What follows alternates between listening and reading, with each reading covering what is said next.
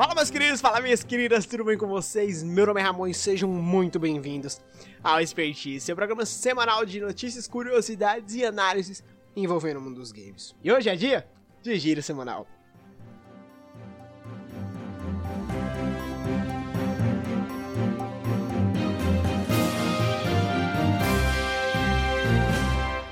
Dos japos mais queridos da televisão brasileira, Yuji Tamashiro, que marcou a infância de muita gente com o famigerado PlayStation e seu icônico programa Nas Manhãs Bom Dia e companhia, fez uma participação indireta um pouco inusitada no filme de Monster Hunter. Em um dos materiais do filme divulgados pela Sony Pictures, muitos brasileiros fizeram enxurrada de comentários nas redes sociais e brincaram muito com a semelhança entre Yuji e o protagonista do filme, interpretado pelo ator Tony Jaa. Acho que se fala assim, tailandês, né? Ninguém imaginava que a brincadeira e um meme surtiria efeito. E surtiu efeito a tal ponto que a equipe nacional do filme notou a ironia da galera e decidiu abraçar o meme de vez, fazendo um vídeo promocional pro filme. No vídeo, o artista aparece usando um cosplay que o deixou parecido com o protagonista, enquanto rola o trailer cinematográfico do longa, com direito a vários gritos de PlayStation, pra relembrar os tempos nostálgicos do Yuji como apresentador do programa infantil. O vídeo tem 52 segundos e foi uma homenagem até que bacana ao saudoso apresentador do Bom Dia e Yuji, o japonês aí que deu muitos PlayStation 3.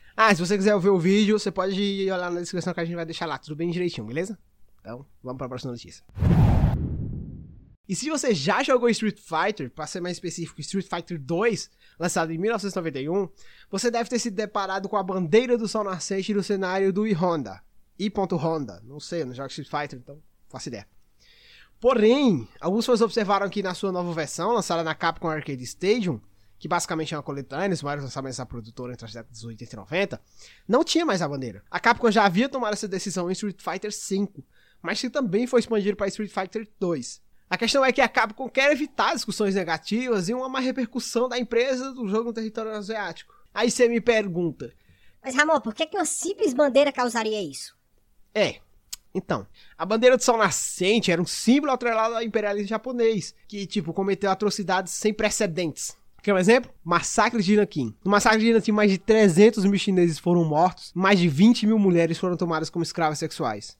É bem pesado. Eu acho que todo mundo tem que concordar que a Capcom acertou muito nessa. E vamos para o momento mais queridinho de vocês e nosso, até porque é como aquele ditado: de graça até injeção na testa. Então bora pra lista. Os jogos desse mês da Xbox Live Gold serão 4 e são eles: Warface Breakout, que é um jogo de tiro multiplayer competitivo em que os dois times tentam eliminar os oponentes enquanto completam objetivos de ataque e defesa. Ele vai ficar disponível entre os dias 16 de março e 15 de abril. Então corre lá. Metal Slug 3 é um jogo de ação frenética da série dos fliperamas e Neo Geo. O terceiro capítulo foi o último game da franquia, desenvolvido pela SNK, e ficou marcado por vários veículos Slug, como avião, avestruz, elefantes e muito mais. Ele vai ficar disponível entre os dias 1º e 15 de março, então corre lá. Port Royale 3, que é um simulador naval que permite que os jogadores assumam seu próprio navio do século 17, olha que legal, para conquistar o mundo, hein? É possível criar novas rotas de comércio, saquear inimigos, lutar com os piratas e muito mais. E ele vai ficar disponível entre os dias 16 e 31 de março. E quem também tá nessa lista é o Vicious Attack Lama Apocalypse, que é um jogo de tiro Team Stuck, em que o usuário move um analógico e atira com outro. Trata-se de um game cooperativo em que até 4 participantes pilotam robôs avançados para lutar num apocalipse de lhamas. Olha que interessante. Ele vai ficar disponível entre os dias 16 de março e 15 de abril. E pegando o gancho, olha que novidade boa. A PlayStation Brasil vai trazer de volta a iniciativa Play at Home, que ajudou bastante os games a ficarem em casa na pandemia. A novidade vai ficar disponível de março a junho deste ano, e o primeiro jogo é Reach e Clank, que vai ficar disponível a partir do dia 2 de março, a próxima terça-feira. Legal, né? Já que estamos falando em PlayStation, a Sony finalmente anunciou os jogos da PS Plus de março. Quem tem o PS4 vai poder baixar o Final Fantasy VII Remake, Farpoint e Remade from the Ashes. Já se você tem o caríssimo, mas belo e bom PS5, você poderá baixar Maquette, um jogo que te coloca no centro de um mundo onde as regras são bem diferentes das nossas. Bom, esse é um daqueles games de puzzle que tu entra pra relaxar e sai mais puto pra um caramba, pra não dizer outra coisa. Agora, cara, olha que inusitado, galera. Não é só no Brasil que essas coisas acontecem. Um político do estado de Illinois, nos Estados Unidos, quer banir a venda de GTA e outros jogos de teor violento para tentar, segundo ele, baixar a taxa de criminalidade em Chicago e outras cidades do estado. A proposta do parlamentar, que tem um mandato ali parecido com a de deputado estadual aqui no Brasil, pretende alterar uma lei do Código Criminal de 2012 dos Estados Unidos que regula a venda de jogos violentos para menores de idade. Em uma fala à imprensa, o político disse que o projeto, abre aspas, proibiria a venda de alguns desses jogos que promovem as atividades que estamos sofrendo na nossa comunidade. Fecha aspas. Olha isso, velho. A proposta, além de proibir a comercialização de jogos para essas pessoas de todas as idades, quer ainda alterar a definição do que é um jogo violento. Na proposta do deputado, ainda solicita incluir uma multa de $1.000 para quem mesmo assim vender. A Suprema Corte dos Estados Unidos deliberou alguns anos atrás e dificilmente esse projeto vai ser aprovado, né? Para você ver que não acontece só no Brasil. Galera, e agora uma notícia muito triste. Uma jogadora pro player de COD Mobile de 19 anos foi morta a facadas. O crime aconteceu em Pirituba, em São Paulo. E o suspeito, que tem 18 anos e também é jogador, foi preso e confessou o crime. Segundo relatos de pessoas ligadas à organização do jogador, ele chegou até a enviar um vídeo no grupo do WhatsApp da organização relatando o crime. O jogador contou à polícia que escreveu um livro explicando os motivos que levaram ao crime. Ele conheceu a jovem há aproximadamente um mês e a atraiu para sua casa na intenção de matá-la, cara. Olha isso. O assassino ainda contou que após matar a moça, tentou cometer suicídio, mas foi convencido de se entregar à polícia pelo seu irmão. Coisa chata, né? E mudando um pouco de assunto, galera, os Estados Unidos estão com um problema bem peculiar. O presidente dos Estados Unidos, Joe Biden, deve assinar nos próximos dias uma ordem executiva com a finalidade de analisar a capacidade dos Estados Unidos de conseguir equipamentos de hardware para suas empresas de tecnologia. A Sony e a Nvidia, por exemplo, estão com problemas de fornecimento de semicondutores, que é um componente essencial na fabricação do PS5 e nas placas gráficas da Nvidia. Essa escassez se dá pela redução da produção ocasionada pela pandemia, que acabou fechando as fábricas por um tempo.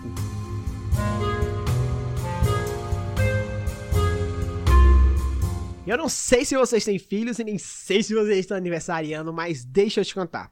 A Nintendo teve um filhinho, entre aspas, porque tá mais pro marmanjo, que aniversariou nesta semana. A franquia The Legend of Zelda completou 35 anos no último dia 21 de fevereiro. Então, nossos parabéns pra eles. Toca a música de parabéns aí, editor. Beleza? Valeu, cara.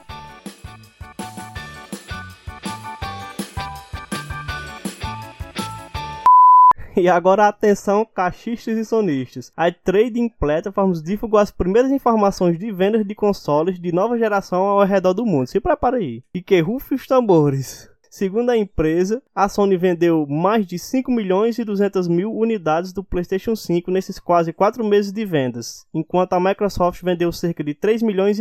Nada mal, hein? A receita da Sony também levou a melhor, com mais de 2,5 bilhões de dólares. Seguido pela Microsoft, com um pouco mais de 1,7 bilhão. O mercado norte-americano lidera em vendas, seguido pelo continente europeu e o resto do mundo. É um número bastante significativo para o início de geração, que acabou ocasionado pela pandemia e o isolamento social, né? E tem novidade bem legal para quem curte PUBG. O novo jogo da mesma desenvolvedora do game vem aí e vai chamar PUBG New State, com o mesmo estilo Battle Royale de PUBG clássico. New Stage vai ser futurista e se passar em 2051, mostrando aspectos de um grande avanço tecnológico. Apesar de manter a originalidade do clássico, o novo jogo terá várias novidades. Entre elas, a possibilidade de modificar a arma durante a partida e gráficos assim ultra realistas. Vai comer a memória RAM do seu celular como o Chrome come no PC. Esse novo título já tá em alpha e ainda este ano podemos pôr a mão nele. Eu tô empolgado. Ih, rapaz, e falando de Battle Royale, sobrou até pagar a arena. A Associação Nacional dos Centros de Defesa da Criança e do Adolescente, ANSED, entrou em uma ação na justiça para proibir a venda de loot box nos jogos online. A associação pediu uma indenização de, pasmem, 19 bilhões de reais das empresas Activision, EA Games, Garena Brasil, Nintendo, Ubisoft, Konami, Valve e até a Tencent. Sobrou até para Apple, Google e a Microsoft. Também foram incluídas na ação porque porque hospedam os jogos nos seus servidores. Se você não sabe o que é a loot box, são aquelas caixas aleatórias que você compra no jogo e tem uma certa probabilidade de conseguir itens, sabe? Isso é visto como um jogo de azar no Brasil, por conta de contar com a sorte de conseguir itens raros, né? A associação justifica a ação por entender que a prática de loot box se assimila a jogos de azar e cassinos, em que consiste em rodar uma roleta com a pretensão de obter o prêmio máximo.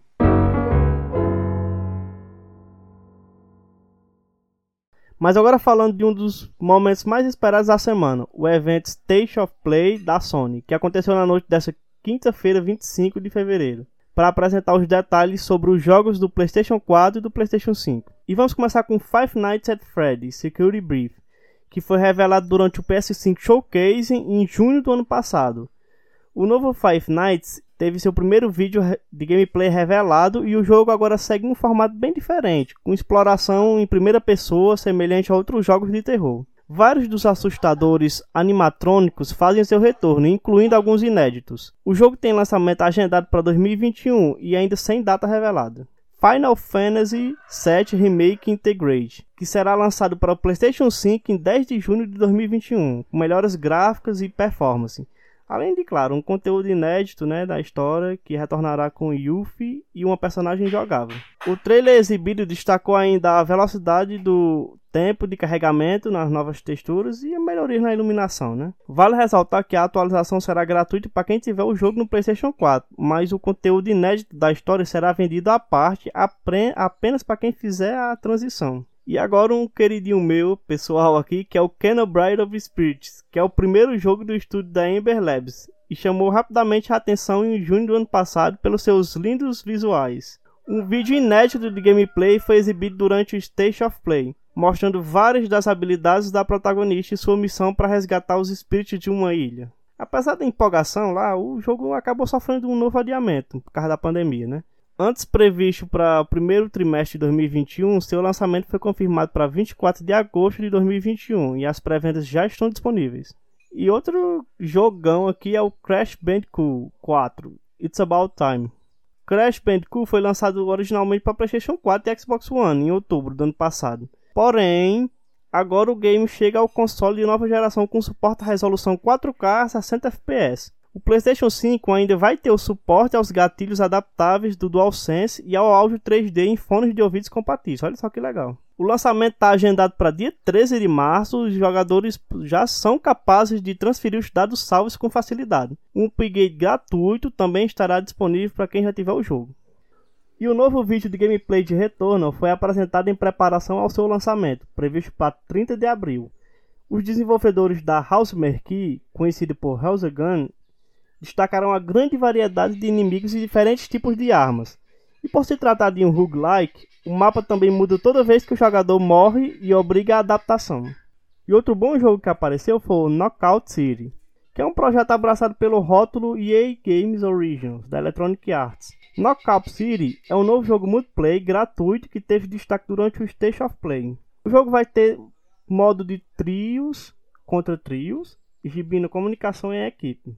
Além disso, há mapas com mecânicas diferentes, incluindo bolas especiais que podem até travar a mira dos adversários, ou prolongar grandes explosões. Os jogadores do PlayStation 5 podem fazer inscrição para participar de um beta crossplay, antes do seu lançamento original, que está previsto para dia 22 de maio. E agora um jogo um tanto quanto peculiar de nome, que é o Sifu. O Sifu promete uma overdose de artes marciais do PlayStation 4 e PlayStation 5, ainda em 2021. O primeiro vídeo de gameplay mostra uma perspectiva em terceira pessoa e combates corpo a corpo com vários inimigos ao mesmo tempo, remetendo a jogos beat'em up. E agora um jogo um tanto quanto peculiar é o seu nome, né? Que é o Sifu. O Sifu promete uma overdose de artes marciais no PlayStation 4 e no PlayStation 5 ainda esse ano. O primeiro vídeo de gameplay mostra uma perspectiva em terceira pessoa e combates corpo a corpo contra vários inimigos ao mesmo tempo, remetendo a jogos de Battle Up, né? O jogador assume o controle de um jovem estudante de Kung Fu em sua caminhada por vingança pela cidade. Os maiores detalhes do enredo, no entanto, não foram divulgados. E para fechar o State of Play, Solar Ash, que é um jogo de plataforma 3D focado na velocidade e com visuais estilizados. Descrito como jogo de movimento, o primeiro vídeo de gameplay mostra uma rápida exploração em mundo aberto, incluindo combate com criaturas que exigem um certo ritmo específico para ser derrotados. Ele vai estar disponível para PS4 e PS5 no final de 2021. Muitos jogos vêm aí, muita coisa boa, mas muita coisa cara também, levando em consideração a realidade brasileira. Porém, todavia, entretanto, temos alguns heróis que não usam capa, simplesmente. Um deles é a nossa querida Epic Games, que distribui semanalmente jogos gratuitos, muito bom pra quem não tem condições de comprar um jogo todo mês. O jogo dessa semana é Sunlessia. Sunlessia é um jogo de aventura e RPG desenvolvido pela Fire Better Games, lançado em 2015 e disponível tanto para Nintendo Switch, PlayStation 4, iOS, PC e Xbox One.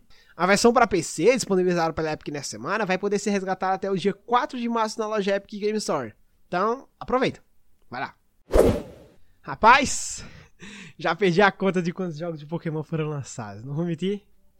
Não foram tantos assim. Mas a lista que já era grande vai aumentar. Pois durante a transmissão especial de 25 anos de Pokémon, a Nintendo anunciou um novo game da franquia, Pokémon Legends Arceus, que sairá para o Switch em 2022. O jogo de mundo aberto se passará em Sinnoh na época feudal, e provavelmente terá muitas características que fizeram de The Legend of Zelda Breath of the Wild um sucesso. Um prato cheio para quem é fã de Pokémon. Se o Switch não fosse tão, assim, exorbitantemente caro no Brasil, talvez eu jogaria.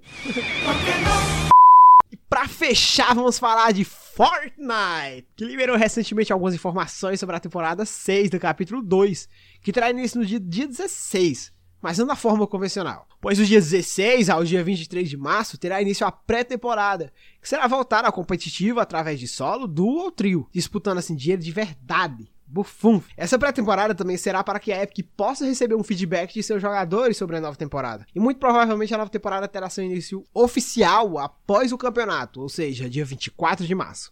Então é isso, galera, esse foi o episódio de hoje. Se você curtiu, não esquece de nos seguir na sua plataforma preferida, na plataforma que você escuta, e nos seguir nas nossas redes sociais, @esperdizoficial no Twitter, Instagram e Facebook. Também vai estar o link na descrição, então vai lá deixar uma mensagem pra gente, beleza? É isso, valeu!